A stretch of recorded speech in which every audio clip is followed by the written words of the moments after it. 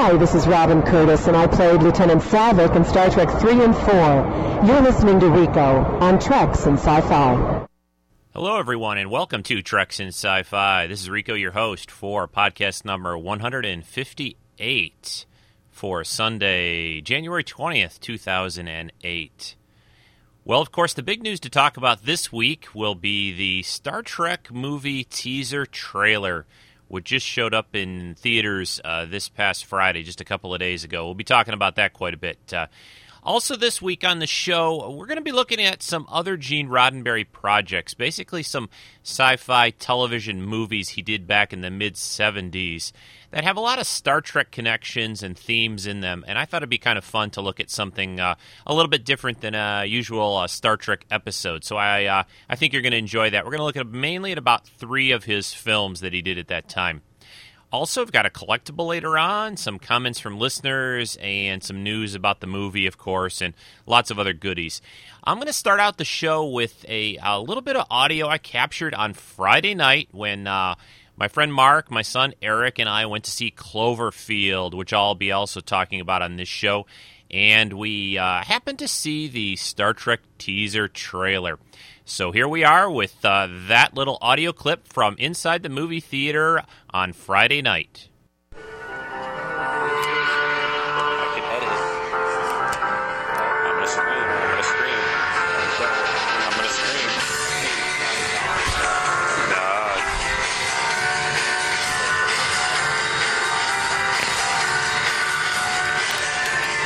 Here we are.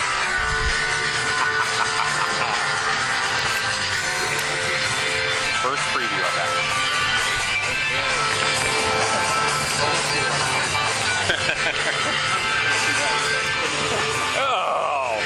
Oh, you heard that? Yeah.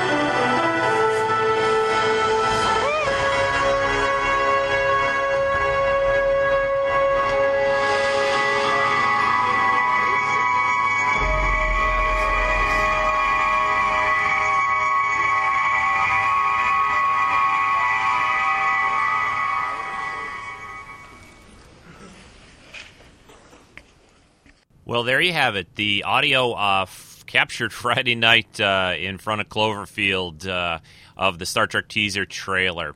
Now, I hope everyone, there's a shaky version of this on YouTube, and, they frankly didn't show a lot in this trailer, but I am going to be discussing that here in the next few minutes. But I'm just giving you a little bit of a warning here.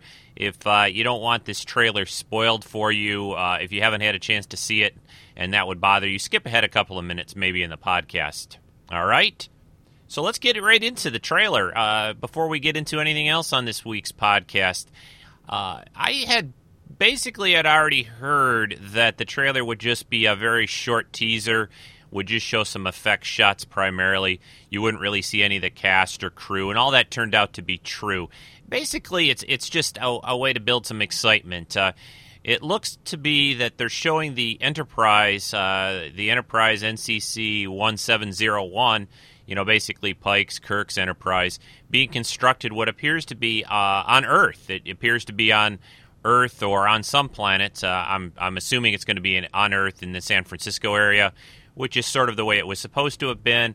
Typically, if you look back in Star Trek history books, what's talked about on screen a little bit, It's always been sort of assumed that the ship was built in pieces on Earth and then kind of assembled in space, kind of like the International Space Station is these days.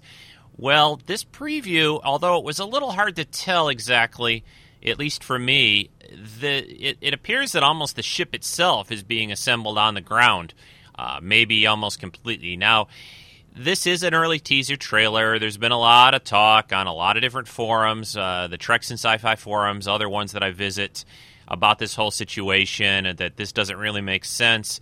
The ship shouldn't be completely built on Earth and then somehow towed out into space or whatever will happen. Well, first I just have to say, this is early. Who knows what this is? There have been some even rumors and talk that maybe this isn't really going to be in the film the way you're seeing it here. Who knows? I don't know. And I don't really, frankly, want to know everything yet. Again, I think this is just to build some excitement for the movie. The other bit of controversy is the look of the ship itself. It does look fairly different than Kirk's Enterprise.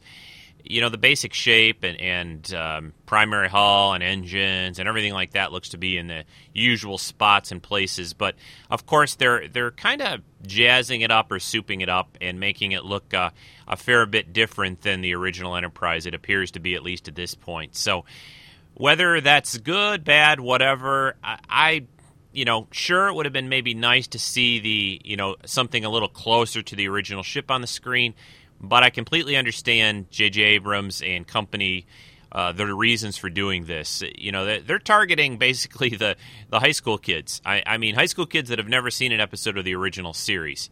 Now, is that a big problem? For me, it isn't. For some people, it might be. I don't know. I'm okay. I'm willing to keep an open mind about it all. We'll see how this all turns out. I'm just happy that we're getting some Star Trek, that we're getting some new Star Trek on the big screen. I still have very high hopes for the movie. I think JJ has really proved himself time and time again as somebody who can really bring some excitement and a new twist on things. I think he did that in the last Mission Impossible movie.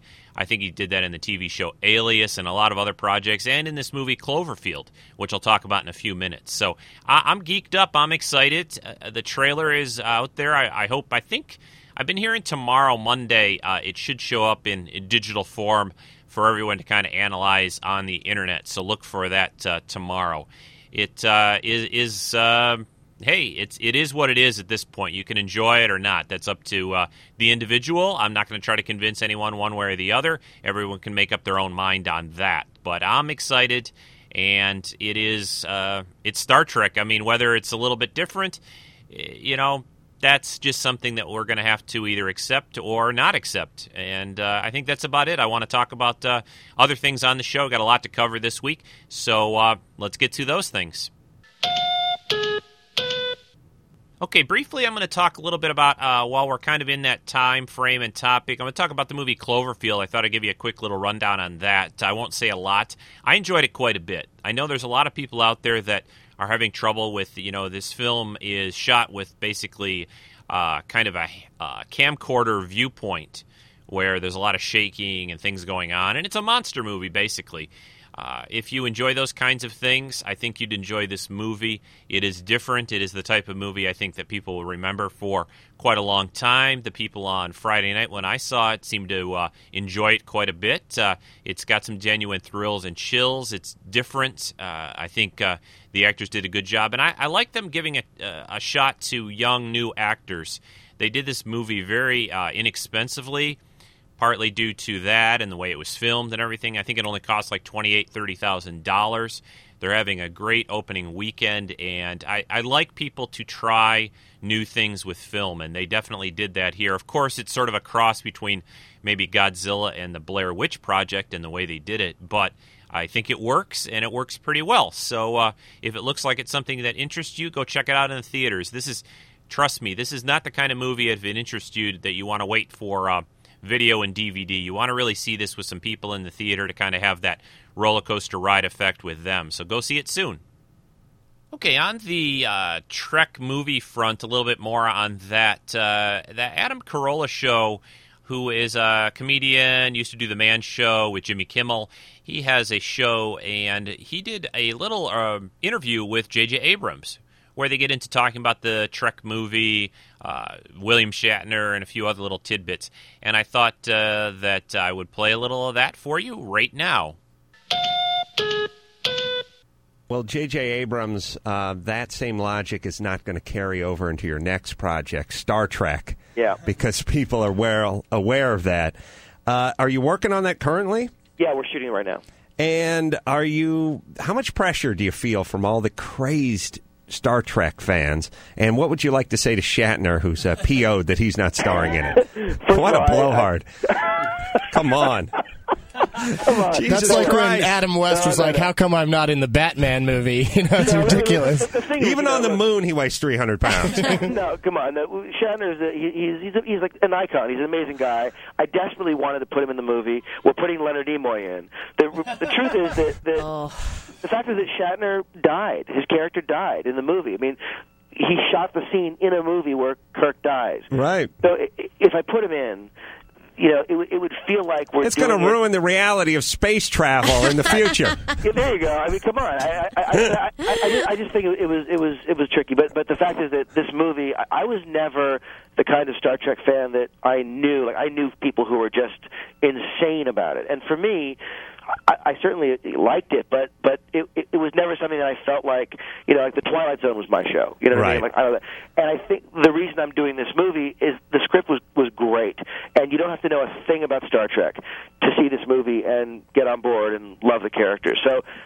we're making it for the fans on the one hand, but the truth is, we're making this movie. I'm making this movie for people who don't know a thing about Star Trek. You want it to stand alone, and Exactly. it seems like that's the trend. I mean, if you saw the last James Bond movie, if you'd never heard of James Bond, it just would have been a good spy thriller. Exactly. That's right. Exactly All right, right. so Cloverfield comes out this Friday, correct? Yes, Friday. That's right. I'm going to go see it today. Okay, there you have a little bit of a taste of JJ's comments about Trek and Shatner and everything. I think it's pretty interesting. It's things that we've heard all along. He's making this movie for everyone, not just the fans, but he, I think, is going to try to be respectful to a degree. Yes, there are going to be changes, but he is going to try to appease the fans to a certain level. So I think it's pretty positive. Again, I have a lot of confidence and respect in him, and I'm, of course, really looking forward to the movie. A few other Star Trek-related bits of news this past week. The Star Trek, the tour kicked off last Thursday in Long Beach, and it looks very, very impressive. There's some video of it up online. Go over to trekmovie.com. I think there's some things up on YouTube also now. It is really spectacular looking. They have a original series bridge set up. They've got lots of different set pieces, props, costumes, models, all kinds of things. This is a lot more impressive of a display of Star Trek sets and items and memorabilia than I had even expected. I thought it was going to be just mostly static stuff, but they have a little transporter set you can sort of hop into. Just all kinds of cool things. And they had William Shatner there and a few other Star Trek stars last week. They talked to him a little bit about the tour and about not being in the movie. It looks like he's kind of become a little bit more accepting of the whole movie. He wished everyone well. He hopes it's a big success. He, of course, again said he's not in the movie. He had wished he was. But, again, like JJ said, he had died in the movie. Of course, they could have worked around that somehow, had some kind of flashback in the past or whatever, but it would have probably been a fairly short cameo. So anyway, Star Trek The Tour, which is going to be in a lot of different cities, I think about 40 until it's over, years from now, because it's going to spend a lot of time touring the United States. I'm not sure. I thought it was going up into Canada, but I'm not sure about that. Just check StarTrek.com. Should be able to find all kinds of information about that. Come in. Captain, we are ready to leave Starbase 515. Thank you, Lieutenant. Proceed. Aye, Captain. Computer, rock to Juno, please.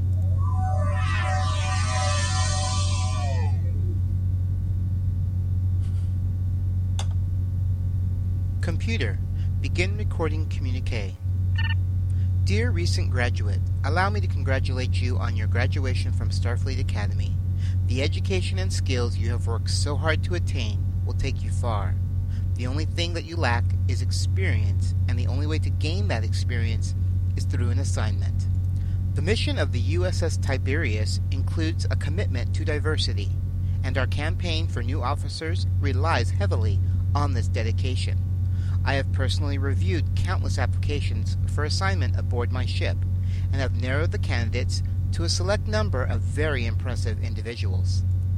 I believe that you have the creativity, talent, and dedication required to make a supportive addition to our crew, and as such, I am pleased to formally offer you a position aboard the Tiberius. Here, you will strengthen your education and gain the experience needed to round out your Starfleet career while finding a family among the stars. To confirm your acceptance, reply to this communique at the Treks and Sci-Fi Forum.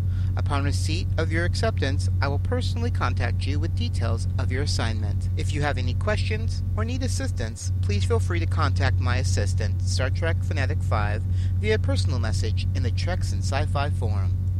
Again, my congratulations. Sincerely, Captain Nathaniel Jacob Quinn, USS Tiberius. Computer, in recording. And send the message. Captain, to the bridge, please.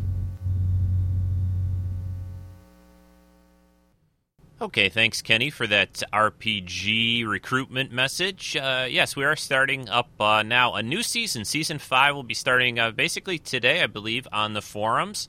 TreksandSci-Fi.com is the place to go.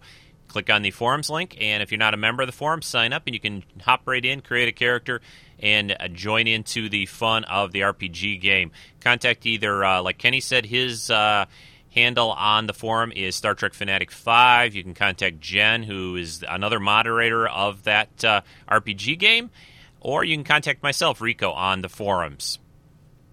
Okay, I've got one little clip here to play from Rick Moyer. This should have ended up in last week's podcast. This is his comments about the Enterprise episode that I covered last week, Similitude, about Trip and his clone that was created and all that. I got this clip a little late. I wasn't able to include it on last week's podcast, but, well, without further ado, here are Rick Moyer's thoughts about that episode. Hi, Rico. This is Rick Moyer, Moyer777 from the forums, and I just wanted to real quickly comment on the Enterprise episode Similitude. Absolutely one of the coolest episodes that Enterprise did. Really liked seeing Trip in several different stages of growth. Kind of reminded me of when Star Trek III, The Search for Spock, when they did the different stages of Spock's life as he grew back into an adult. Just a kind of a cool moral dilemma that they had to go through, and it was just neat to see the actors and actresses working through all their different dilemmas there and trying to save Trip. So it was a very, very cool episode, and thanks for reviewing it. And I give it about I'd say 4.5 stars for Enterprise. I really enjoyed it. So thanks, Rico, and everybody in Treks and Sci-Fi. Have a great day. Bless you guys, and be cool. Well, thanks, Rick, for your comments about Similitude. Yeah, it's a great Enterprise episode, one of the best. And again, like I said, for people who maybe weren't really a fan of Enterprise, I think that's a kind of a standalone episode even that you could watch and really show how good those actors and some of those stories were. So thanks for your comments. Okay, one last thing to talk about before we get into the main topic, which, like I said earlier on this podcast, is going to be about Gene Roddenberry's television sci-fi movies, non-Trek stuff.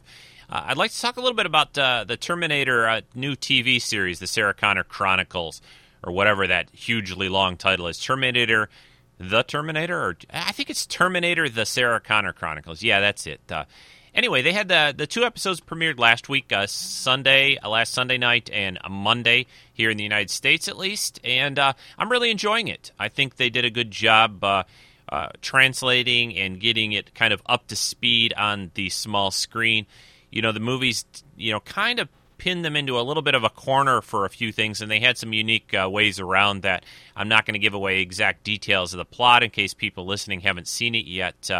But I think the cast is good. They have the young John Connor again.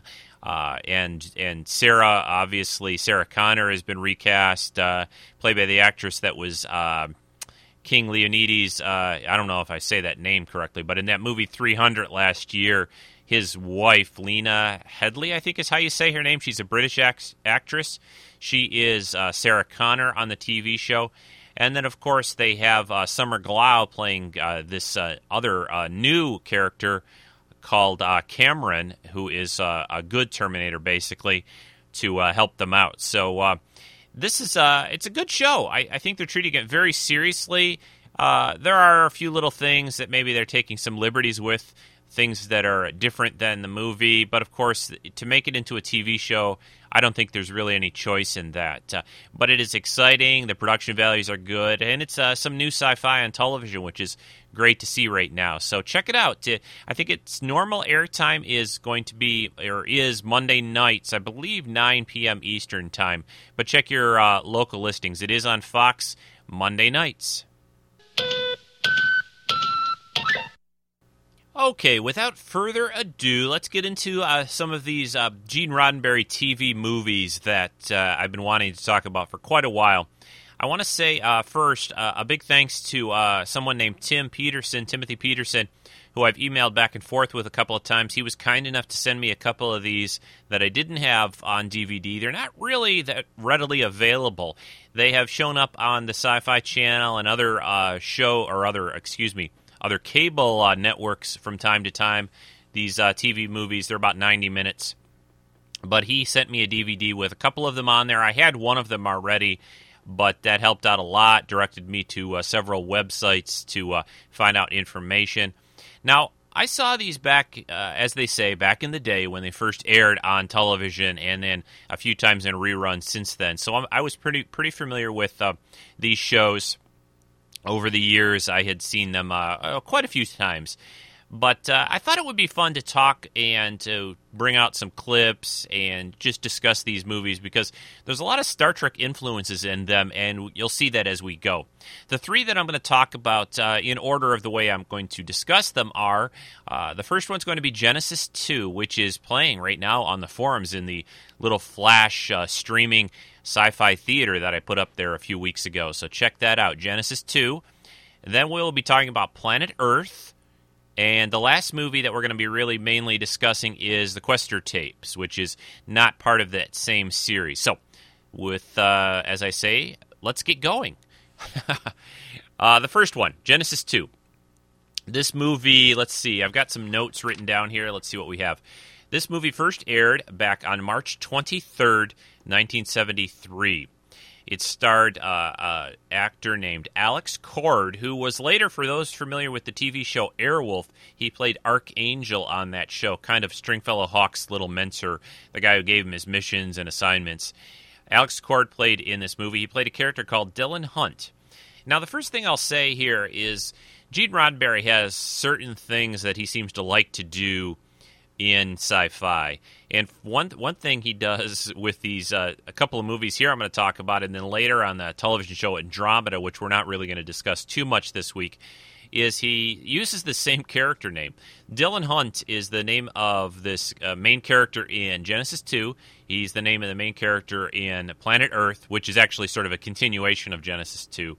And then Dylan Hunt's name is the same name that Kevin Sorbo is given for the TV series Andromeda. I don't know, there must be something about that name that Gene really liked, but let me give you a real basic plot synopsis of this first movie. And I'm reading this off of, there's a pretty good Wikipedia entry for Genesis 2, so check that out if you'd like to find out a little bit more. It says, in 1979, NASA scientist Dylan Hunt is working on Project Ganymede, a suspended animation system for astronauts on long-duration space flights.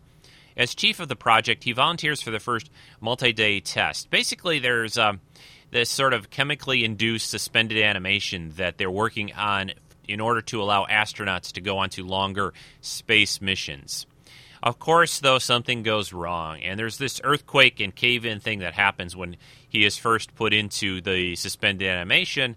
Everyone kind of around him is sort of buried in rubble, and he alone is, he's already been put into this deep sleep.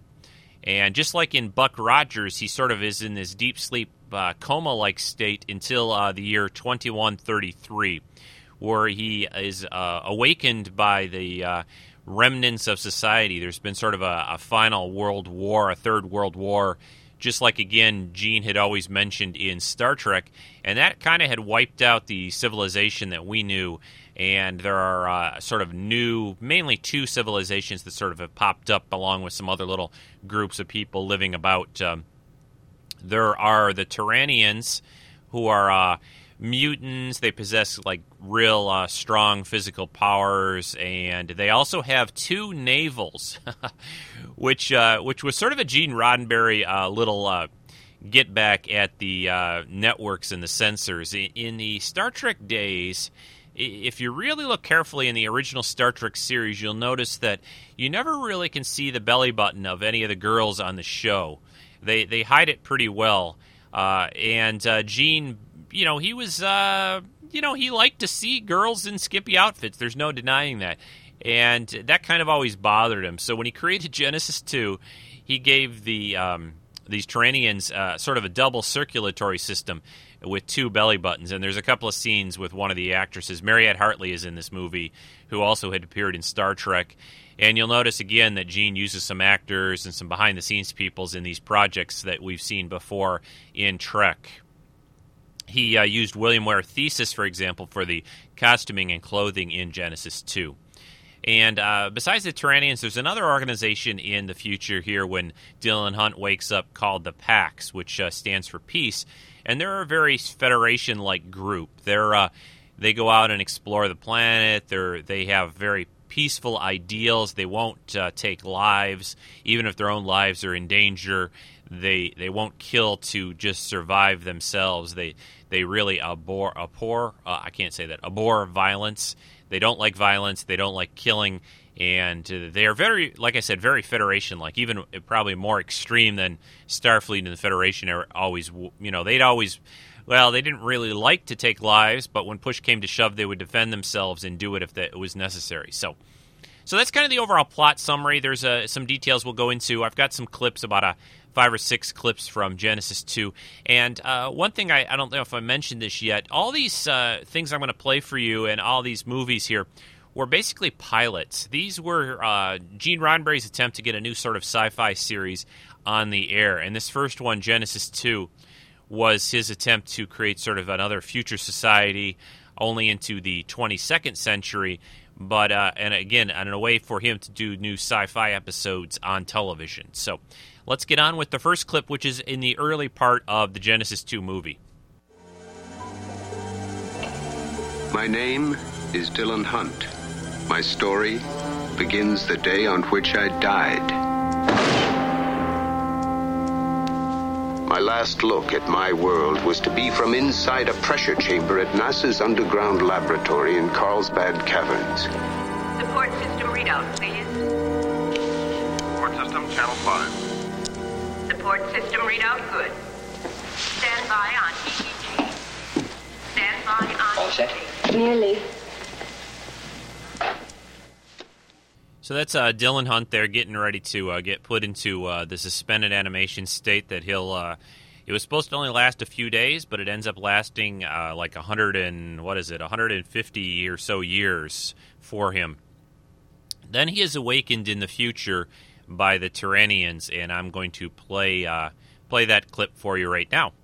Oh, wait a second. Did I say that he's awakened by the Turanians? No. He's first rescued and awakened by the group, the Pax. So listen to the clip now, then. He's wondering who we are. A rockfall buried this whole section of the caverns. They gave up looking for you a long time ago.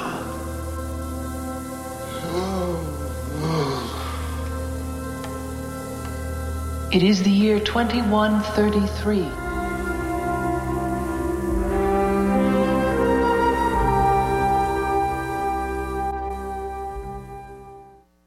Yeah, so they're just like Buck Rogers. He's, Buck Rogers on the TV show, at least. He was in his little space shuttle out in deep space, and he got his ship went into sort of a weird orbit and got a little damaged, I believe, if I remember correct. And he had been flung into an orbit that would take him 500 years before he would be awakened. Well, Dylan's it's just been 150 or so. But big changes. They have this very cool called sub-shuttles. They use this in both the Genesis 2 movie and in Planet Earth. They're like transport tubes. They look a lot like the little monorails in Disneyland, except they run through tubes underground, and they enable people to transverse, very large distances very quickly. These things just zip along, and there was a whole system of them built across the globe, which was sort of another way for Gene to create a system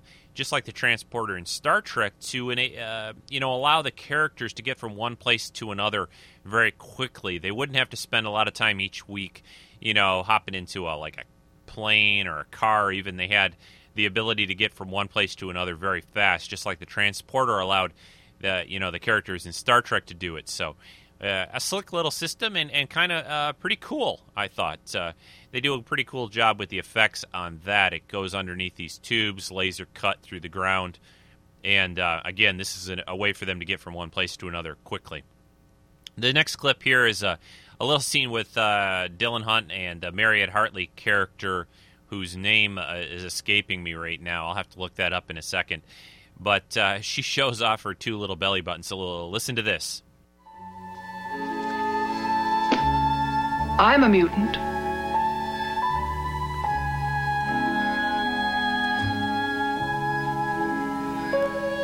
We Terranians have two hearts, greater strength, superior to humans in almost every way. You don't say.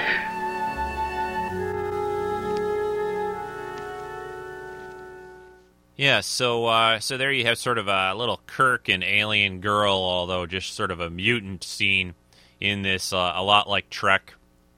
Her name, Mariette Hartley's character, is Lyra Ah. That's what it is again. So we have Dylan Hunt, Lyra Ah. Also another pretty cool actor here who played Lurch in The Addams Family. Ted Cassidy is in these Genesis 2 and in Planet Earth. He plays a big character, one of the PAX team, called Isaiah. And he actually gets to say some lines and act a little bit rather than what he normally gets to do in The Addams Family or in other things other productions that he was able to do. So anyway, let's go back to the story. Lyra Ah, Mariette Hartley's character, is sort of undercover with the PAX. She leads Dylan Hunt away. They want him to repair this nuclear reactor. It is just sort of a plot to allow them to launch some weapons at the PAX and destroy them to start another kind of war.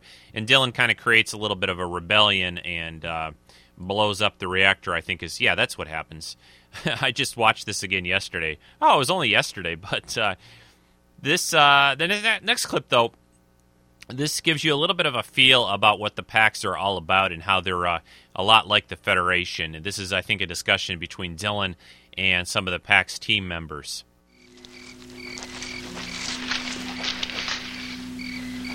I'm Dr. Callum, PAX, and this is Singh, Team Communications. And you are the fabled man from the past who swallowed every lie that his first mutant tried on him. We've heard that you're repairing their nuclear generator tomorrow. Why? Is there some objection to their city having a reliable power supply, too? Have you not seen this is evil place? It was a few doubts that brought me out looking around tonight. But I'm not exactly in love with your anthill either. So it is true what she told that council. She used your illness to keep you secluded. You saw practically nothing of PAX. PAX was founded by people alive in your time. People who revolted against the Great Conflict. They took over the caverns to preserve the books, music, and art, and decent ideals for when the world might try to rebuild again. Then why the secret teams of agents everywhere? Are you asking me to believe you're here infiltrating good books and culture? Come, we show you why this team is here. Yeah, at the end of that clip there, you can hear Ted Cassidy's very deep, distinctive voice. It's pretty cool to see him in this movie outside of his Lurch outfit and makeup and everything. He does a good job here. What they show Dylan Hunt there is that they're basically they're using humans as slaves and of course that's not so good. So he gets to see really that the Pax team is who he really probably better fits with than the Turanians. So that's something he's a little bit shocked at, and he ends up having to cause this explosion. It kills some people of the Turanians, and the Pax people are not very happy with that. So I've got one last clip to play, and then we're going to move on to Planet Earth. This is towards the end of the Genesis 2 movie, and you can hear a little bit about the discussion about that with Dylan and some of the Pax members. Dylan Hunt.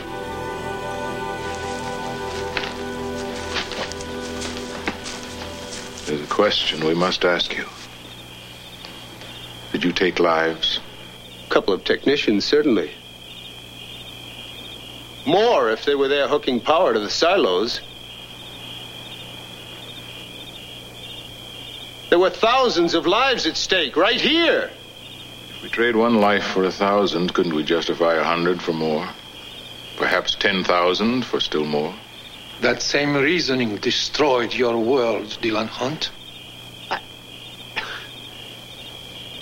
I've just saved everything you've fought over 150 years for. If you join us, Dylan Hunt, you must swear to give your life or any of our lives rather than take another.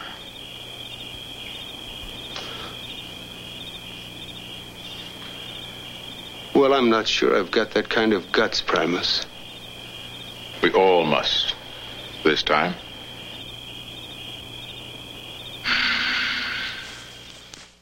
Yeah, so there you have the ending of Genesis 2. Very cool little concept for a television series. Would have been interesting if it had happened, if it had turned into a TV series.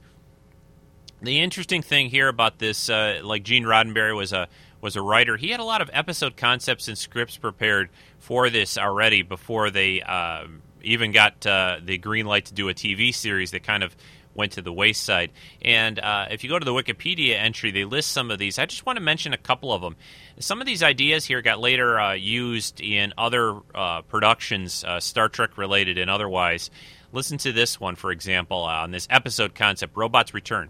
The advanced computers and sophisticated machinery left on a moon of Jupiter by a 1992 NASA expedition have evolved into a new form of robot life and visit Earth in search of the God which created their life. They meet Dylan Hunt, formerly of NASA, and consider him a messiah. Oh, what does that sound like? Yes, that's basically the whole basic story and plot line for Star Trek the Motion Picture. Now, again, remember, Genesis 2 came in 1973 or so, and the Star Trek Motion Picture came in 79. So, interesting thing there. Here's another story concept. This one I really liked, and some of these scripts were fleshed out and sold by Gene and Majel Roddenberry's company, Lincoln Enterprises. I actually have this script somewhere stuck away. This one was called The Apartment. Here's the synopsis of that. Trapped inside 20th century ruins by a mysterious force field, Dylan Hunt is catapulted through a time continuum back to 1975, where he can be seen as a transparent-type ghost by the girl living in the apartment there. A bizarre love affair with a surprise twist ending. And this basic plot appears later on an unused episode for the Star Trek Phase 2 series. Remember, that was the series that was going to be the new Star Trek TV series before they decided to make Star Trek the Motion Picture. And that episode would have been called Tomorrow and the Stars. So, a very cool episode idea there, I thought. I always liked that concept of someone being thrown into the past, but not really being completely there, just sort of as a ghost-like figure. You know, they always do these time travel episodes in Trek and other productions, and it would be kind of cool if they did it that way one time, where maybe only one person could see them or something. So if you'd like to look at some other information, like I said, I will try to link that Wikipedia Genesis 2 entry in the podcast notes for this week. Let's move on now to Planet Earth. Okay, Planet Earth. Planet Earth was the second attempt by Gene Roddenberry to create a future society and a sci-fi TV series in a television pilot. This first aired back on April 23rd, 1974, about a year after Genesis 2. The basic concepts are still here. Dylan Hunt is a man out of time. He is in the future. They skip over. They don't rehash how he gets there or anything like that, really. It just all takes place, this movie, in the year in the future that he woke up in, 2133 about. He is now working with a group, a team, a PAX team. He is team leader for this group. And this story basically revolves around what they describe as women's lib, if people know that term anymore. Women's lib gone mad. Dylan Hunt gets caught up into, they find this group of women living out there in the outskirts in the wilderness, I guess you could call it, where the men are sort of treated very as second-class citizens or even less. They're basically slaves and under the control of the women in this group. And the reason Dylan Hunt's out there is one of their team members gets injured early in this movie, and they need a surgeon who was last seen out in this area where these women live. So they go out to try to basically save him. The big change really here is that the character of Dylan Hunt is played by a new actor. This time he's played by a very seasoned actor who's done a lot of movies and TV over the years. He's still alive and kicking in his 70s. I even saw him at a Star Trek con, well, not really a Star Trek, the Comic Con that they have in Motor City here in the Michigan area. Was it last spring, I think I saw him, or the spring before that? Anyway, the actor I'm talking about is John Saxon. He plays Dylan Hunt this time instead of Alex Cord. Couldn't really find out exactly, if Alex Cord wasn't available, if there was a big reason. Maybe somebody listening, if you'd like to email me, treksf@gmail.com. If anyone's ever heard of the reasoning behind replacing the actor playing Dylan Hunt. It is a year later. Perhaps Alex Cord was busy with another project or whatever, or perhaps Gene was looking for somebody a little different as a character. I will say that Dylan Hunt's character in this version of Planet Earth, or in Planet Earth, as compared to the Genesis 2 story, this Dylan Hunt is a lot like Captain Kirk. He's very Kirk-like, the way he acts, what he does. There's scenes in this movie that he has to sort of interact with this women's group that's living out there, and basically you could have taken that character and called him Kirk, and you would have understood the whole situation, if you know what I mean. So let's get into a few clips. I don't have quite as many of this movie that I collected. I didn't collect maybe as many as I did Genesis 2, because a lot of the concepts here are the same, and I think the plot's a little bit I don't think it's quite as interesting, maybe, a story. It's kind of more funny and a little humorous at places than the Genesis 2 plot was, but I think it's still an interesting movie as well. So here's the first clip from Planet Earth. It is a new Earth, new peoples and new customs. In some places, bizarre savagery. In others, advanced cities. Everywhere, new challenge and new adventure. And this is also the story of Dylan Hunt, lost in 1979 in a suspended animation accident. Over a century and a half later, in the year 2133, he was found and awakened by the people of this city called Pax, Peace.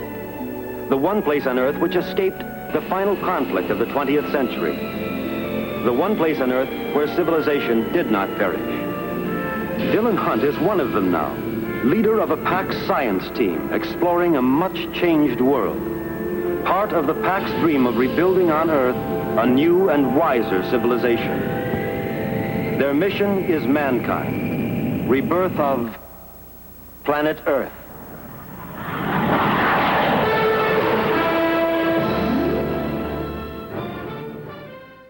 Yeah, one thing I don't think mentioned or described very much for people that aren't aware of this fact, back in this time period in television in the 70s, a lot of television shows started off this way. They would create these little TV movies. There were ABC especially had these TV movie of the weeks they would show. I can remember distinctly that Kolchak, the Night Stalker, started out as a television movie. A lot of other television shows were created, like I said, TV movie pilots, and then if they were popular and the ratings were good, they would turn them into television series for the next season.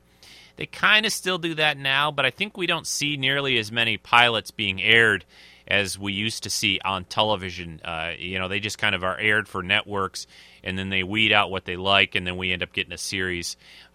It's kind of unfortunate, really. I wish there was a way with all the technology that we have now, internets and TiVos and Apple TV and all that stuff. It seems like it'd be kind of really a cool thing to have pilots go out and have people kind of vote on them and have some kind of a system for determining what episodes or what TV shows go on. I think it would eliminate a lot of these problems that they have when a new TV show pops up, and then after 2 or 3 episodes they yank it from the air because the ratings aren't that good. Not necessarily if the show is bad or not, but I think it would give them a better gauge on the popularity of a concept, perhaps. But I digress. So let's go on. Here's another clip from Planet Earth. No, Dylan, no. Jonathan. Jonathan, do you recognize me?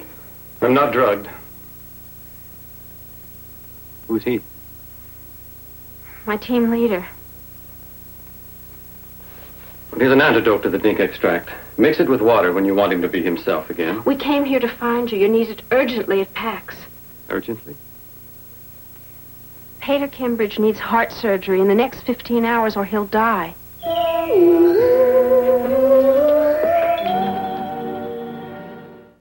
Yeah, how do you like that funky 70s background music that they use? It's a little bit odd. The situation that was going on there, when Dylan and his team go out to try to find this surgeon, they find, like I said, this women's society out there. And the way the women keep the men docile and keep them basically operating as their slaves is there's this chemical extract that's mixed in with their food and sort of basically makes them kind of dumb and stupid and very fearful of the women. And as long as they keep eating, this gets into their system, and Dylan falls under the influence of that. The guy they're after there, the surgeon, learned about that situation, and he stopped eating the tainted food enough so that he could keep a clear head. He was sort of still staying there undercover to find out what the situation was. And then of course they save Dylan here. He's revived or pulled out of his little stupor that he's in. There's one clip that I want to play for you. My brother and I always got a kick out of this scene in this movie. I remember we watched this when it would show up on television or in reruns, and the men in this women's society that's out there they're called dinks. They're D-I-N-K. And there's this scene where once Dylan gets his faculties back, he basically gets the head woman leader of this group, gets her drunk basically to escape in that. And she's played by Diana Muldaur, who of course showed up in Star Trek the original series, played Pulaski on the second season of TNG and so forth. And again, here's another example of Gene using actors that he's comfortable and familiar with. So Diana Muldaur playing the woman leader of this group, and this scene here is between Dylan and her saying, you don't act like a proper dink. So listen to this.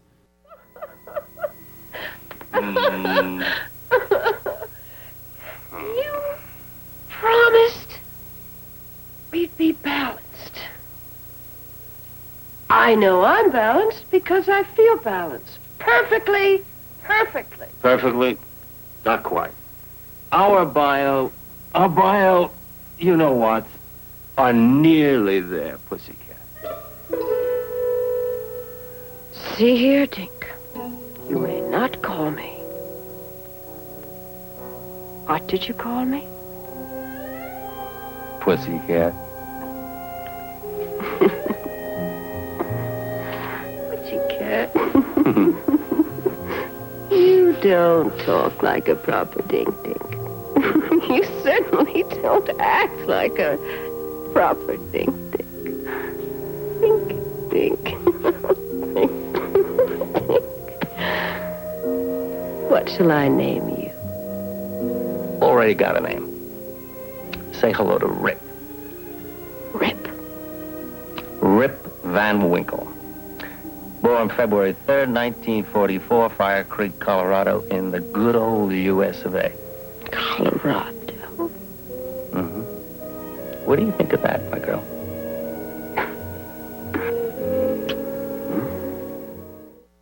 So that gives you a little bit of a taste of what I mean about how Dylan Hunt's character is a lot like Kirk in this movie. The plot plays out. They get the surgeon guy, who's also, this is kind of interesting. His name is John Connor. Jonathan Connor is the surgeon. John Connor, like in the Terminator show. Kind of interesting little tidbit there. But they get the surgeon back to Pax. He saves the guy and all that. So I'm not going to play any more clips from this. I got to get on to Questor. But I did want to say that they have these mutants out there that attack the women, and this is what gets the men to revolt and protect the women, and they decide to stop giving the little extract to make them docile. These alien, or not alien, excuse me, these mutants that attack, I think they're called the Krieg or something like that. They are, they have these forehead ridges, which is very reminiscent of what the Klingons end up looking like in TNG. So I found that kind of interesting, how they were already, Gene had it in his head to give someone that type of makeup. And if you see this movie sometime, you'll see what I'm talking about. So there you have Genesis 2, Planet Earth, both Gene's attempts to create a sort of future world for people to explore, a lot like Star Trek. Now, the next show that I'm going to talk about here to wrap up this look is called, I was going to say one thing last I wanted to say. Yes, that's what it was. The one other thing I was going to mention about Planet Earth Genesis 2 is there was one more kind of attempt, although Gene didn't really have anything to do with it. It came out in 1975, another year later. It's called Strange New World, and that's about all I'm going to say. Look it up on IMDb. John Saxon also shows up in it. He's not playing Dylan Hunt anymore, but it is sort of a very similar tale of a guy and a group of astronauts. They're in suspended animation, and they wake up in the future, and the world has been changed. So check out Strange New World on IMDb. Okay, on to Questor. Questor, I think, perhaps is maybe the best out of all of this. This is a very much Gene Roddenberry's attempt, again, at a television show from a TV movie. Questor basically tells the story of an android that's created. His name is Questor. The name of this movie is called The Questor Tapes. And the android that's created, Questor, is very Data-like in the way he views the world. He's assembled and he's programmed, but some of his programming is missing. Just like Data, who can't experience emotions pretty much throughout TNG and even into the movies a bit. Questor's programming is incomplete. He searches out his creator in this movie, and he doesn't really quite act human completely, even though his appearance does. At first, it starts out a little android-like, but they slowly make him into... he sort of finishes himself in the movie to make himself look very much like a human being. The character of Questor is played by Robert Foxworth, does a great job in the role. Very, very good job with this character. Jerry Robinson is sort of his little human guide and mentor, is played by Mike Farrell, who is famous for being on the TV show MASH. And this is a great movie. I really enjoy this one a lot. A lot of cool concepts. And again, like I said, the character of Data on TNG is basically Questor just revived for Star Trek. So let's go on. I've got the first little clip for Questor. Here you go. Good evening. What are you doing here? Vocal inflection. Yes, interesting. I asked you what you're doing here. Who are you? To the first question, I am scanning various minutiae in search of required data input. As to the second question, I am part Project Questor. Oh, really? Okay. Who are you? If this is to be an information exchange, then the next interrogative is logically mine. Who are you? I am Allison Sample. Allison Sample is Professor Vaslovic's media intermediary. His secretary.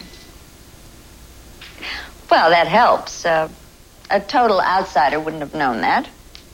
Outsider. To mean a stranger a possible threat.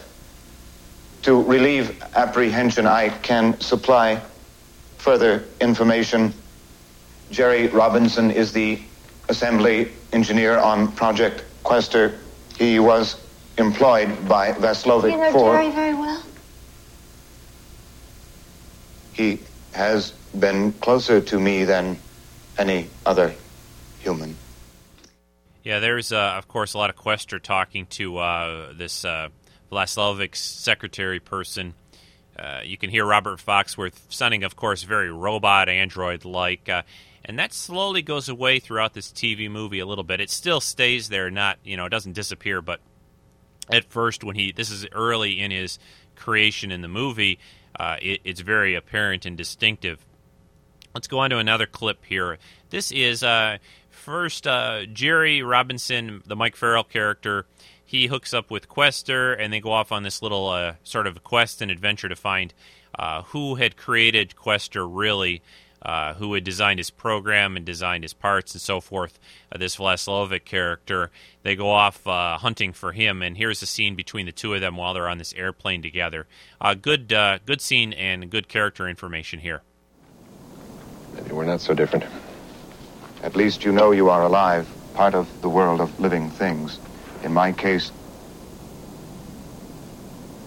I almost stated that I feel loneliness. Is it possible that I was meant to feel, and that this was among the things erased from my creator's tape? I've no idea what Vaslovic intended for you, Questor. I'm sorry. Questor. First time you've called me by name, Mr. Robinson. Thank you.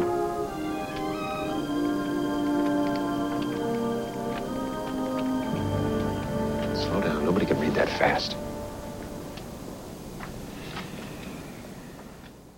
Okay, there's another scene here I'd like to play, a little clip for you. We're going to move through the last of these 3 or 4 more pretty quickly. This clip is where they're in a gambling casino, and there's some interesting lines here between Jerry and Questor. So listen to this. That's going to be a little bit difficult to explain to a machine. It is the biological continuity between the male and the female. Yeah, but it's a combination of biology and booze, liquor. Interesting. We will observe humans mating here. Oh, no, not very likely. See, these people here aren't really involved in quite that way.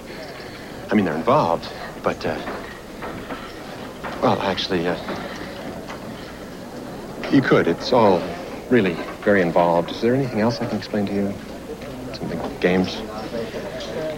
I'm still analyzing your last explanation, Mr. Robinson. All this is much simpler, elementary mathematics. Place your bets, please. As you said, we require specie. We need money. More colloquial?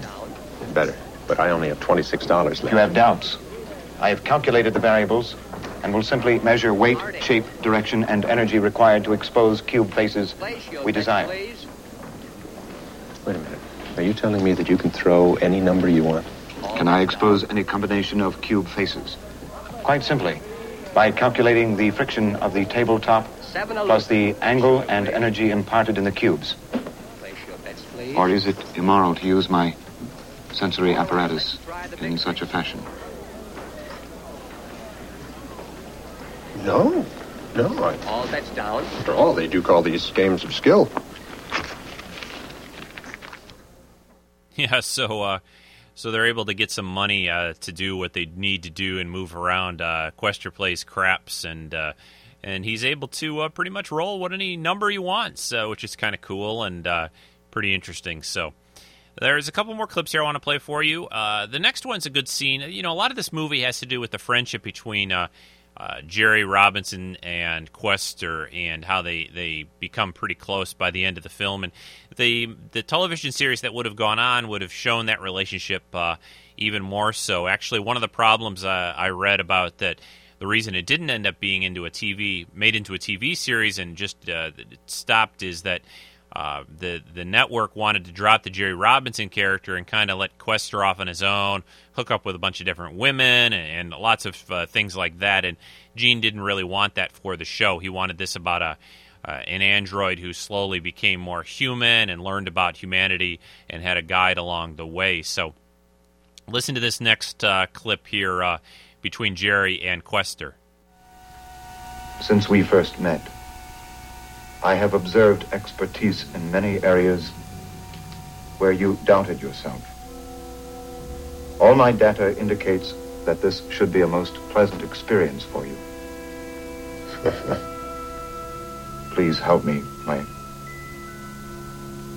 Is it permissible to refer to you as my friend? You referred to me in that way earlier.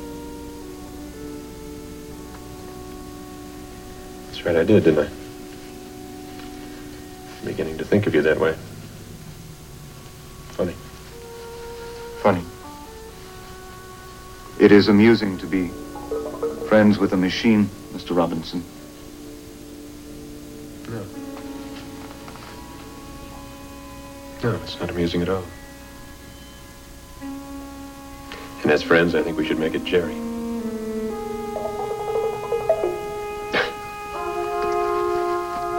My friend, Jerry. Come on, let's get ready.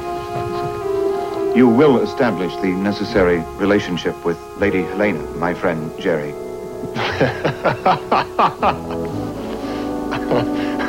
Checkmate. Checkmate? No, this refers to the game of chess. It also refers to having been had. Yeah, good scene there. I can see we're over an hour on the podcast. I try to keep them usually around that, but this one got a lot to cover this week, so we're going to probably end up at about an hour 10 or so, give or take. Two more clips I want to play for you. I think these are important. The next one is pretty interesting because you're going to hear the android Quester say a certain line that Data used to say occasionally on TNG. So listen to this clip. So that is what your friend could not be dishonest about. He did not make love to you. Neither did he receive any information. Is it your intention now to begin where he left off? If vital to an exchange of information, I am fully functional. It is required. I don't think I've ever had so much difficulty in knowing how to answer a question. I have merely answered your interrogatives as factually as possible, madam. Perhaps I've forgotten how to talk to honest men. Suppose I were to admit that I knew this Fazlovic of yours. I would be gratified. Okay, there you have Quester saying that he is fully functional, just like Data said in that episode of TNG, The Naked Now, and I think he mentioned it a couple of times throughout the series, so Gene slipped in another android here that's fully functional. Now, I'll just kind of give you the final plot line and the way this all works out. They eventually track down Vlaslovic's character. Quester's basically programmer-creator, and it turns out he's an android as well. He's basically in a whole long line of androids that have been living on Earth and among humans throughout history. And basically they're sort of protectors. They sort of watch over human civilization and kind of help out and give us a little bit of nudge or a push here and there when things are in trouble and certain characters throughout history may have done the wrong thing. They're basically sort of protectors and watchers of human society. And I think it's a very cool and interesting concept here that there's been this group of androids that came here hundreds of years ago, millennia ago, or whatever is mentioned in the movie, to sort of watch over us. And Quester is the last of his kind. Basically, they say if mankind lasts the next couple hundred years, which is Quester's lifespan, we'll be good to go, and we'll have survived our sort of infancy of civilization. So here, listen to the last clip of Quester, and I'll be right back. Have you received the truth? I have received it. Since the dawn of this world, since our masters left the first of us here, we have served humankind. Each of us at the end of his time assembles his own replacement.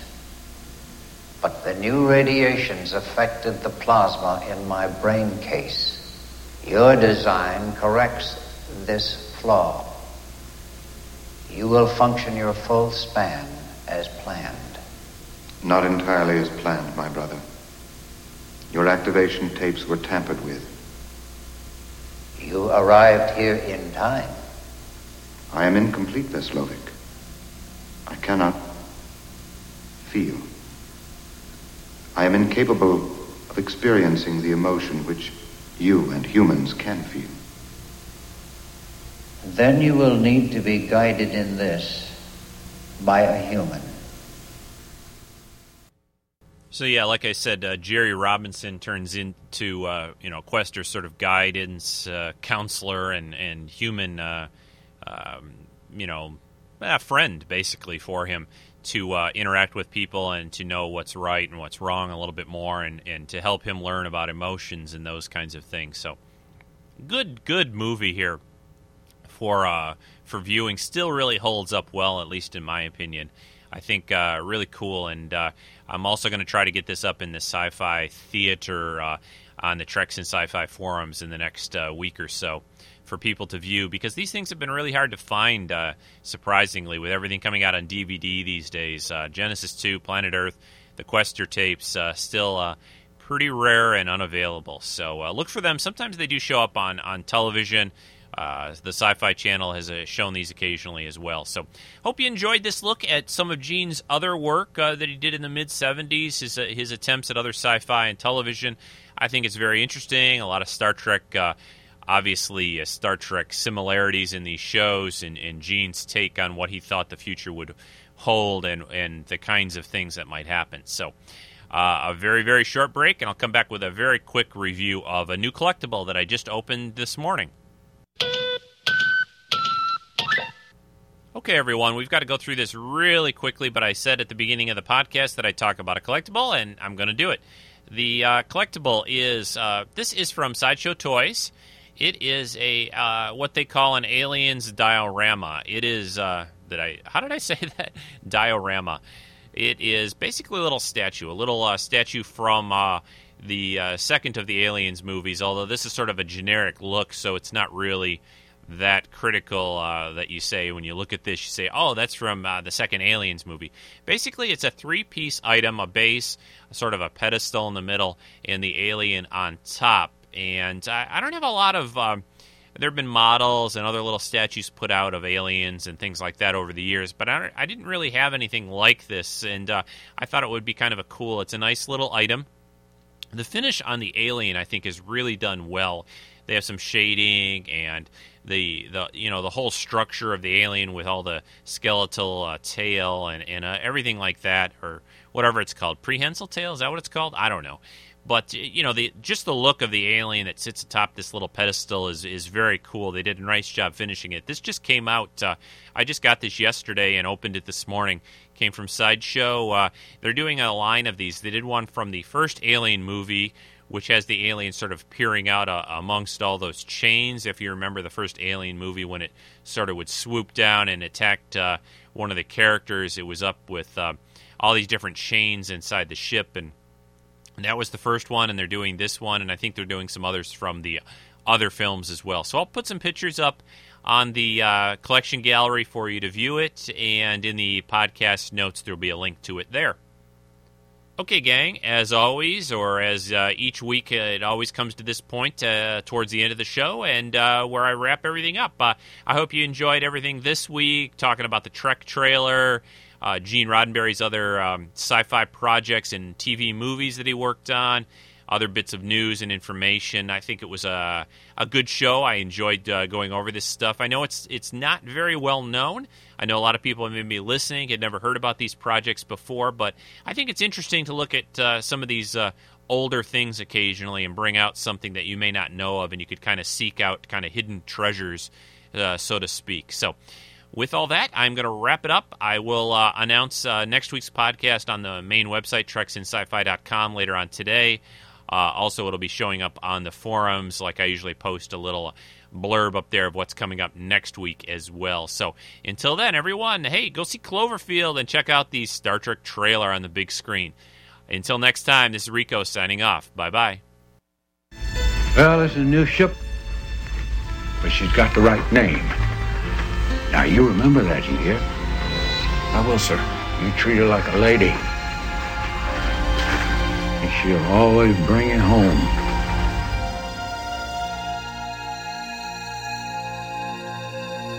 This has been a Rick Dosty podcast production.